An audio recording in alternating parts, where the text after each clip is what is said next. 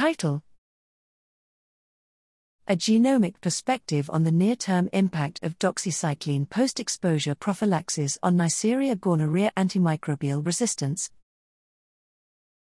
Abstract: Post-exposure prophylaxis with doxycycline, doxypep, is being introduced to prevent bacterial sexually transmitted infections. Pre-existing tetracycline resistance in Neisseria gonorrhoeae limits doxypep effectiveness against gonorrhea, and selection for tetracycline-resistant lineages may influence prevalence of resistance to other antimicrobials via selection for multi-drug-resistant strains.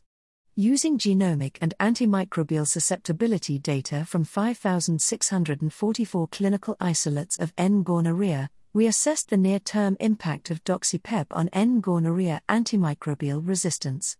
We found that the impact on antimicrobial resistance is likely to be influenced by the strength of selection for plasmid-encoded and chromosomally encoded tetracycline resistance, as isolates with high-level, plasmid-encoded resistance had lower minimum inhibitory concentrations to other antimicrobials compared to isolates with low-level tetracycline resistance.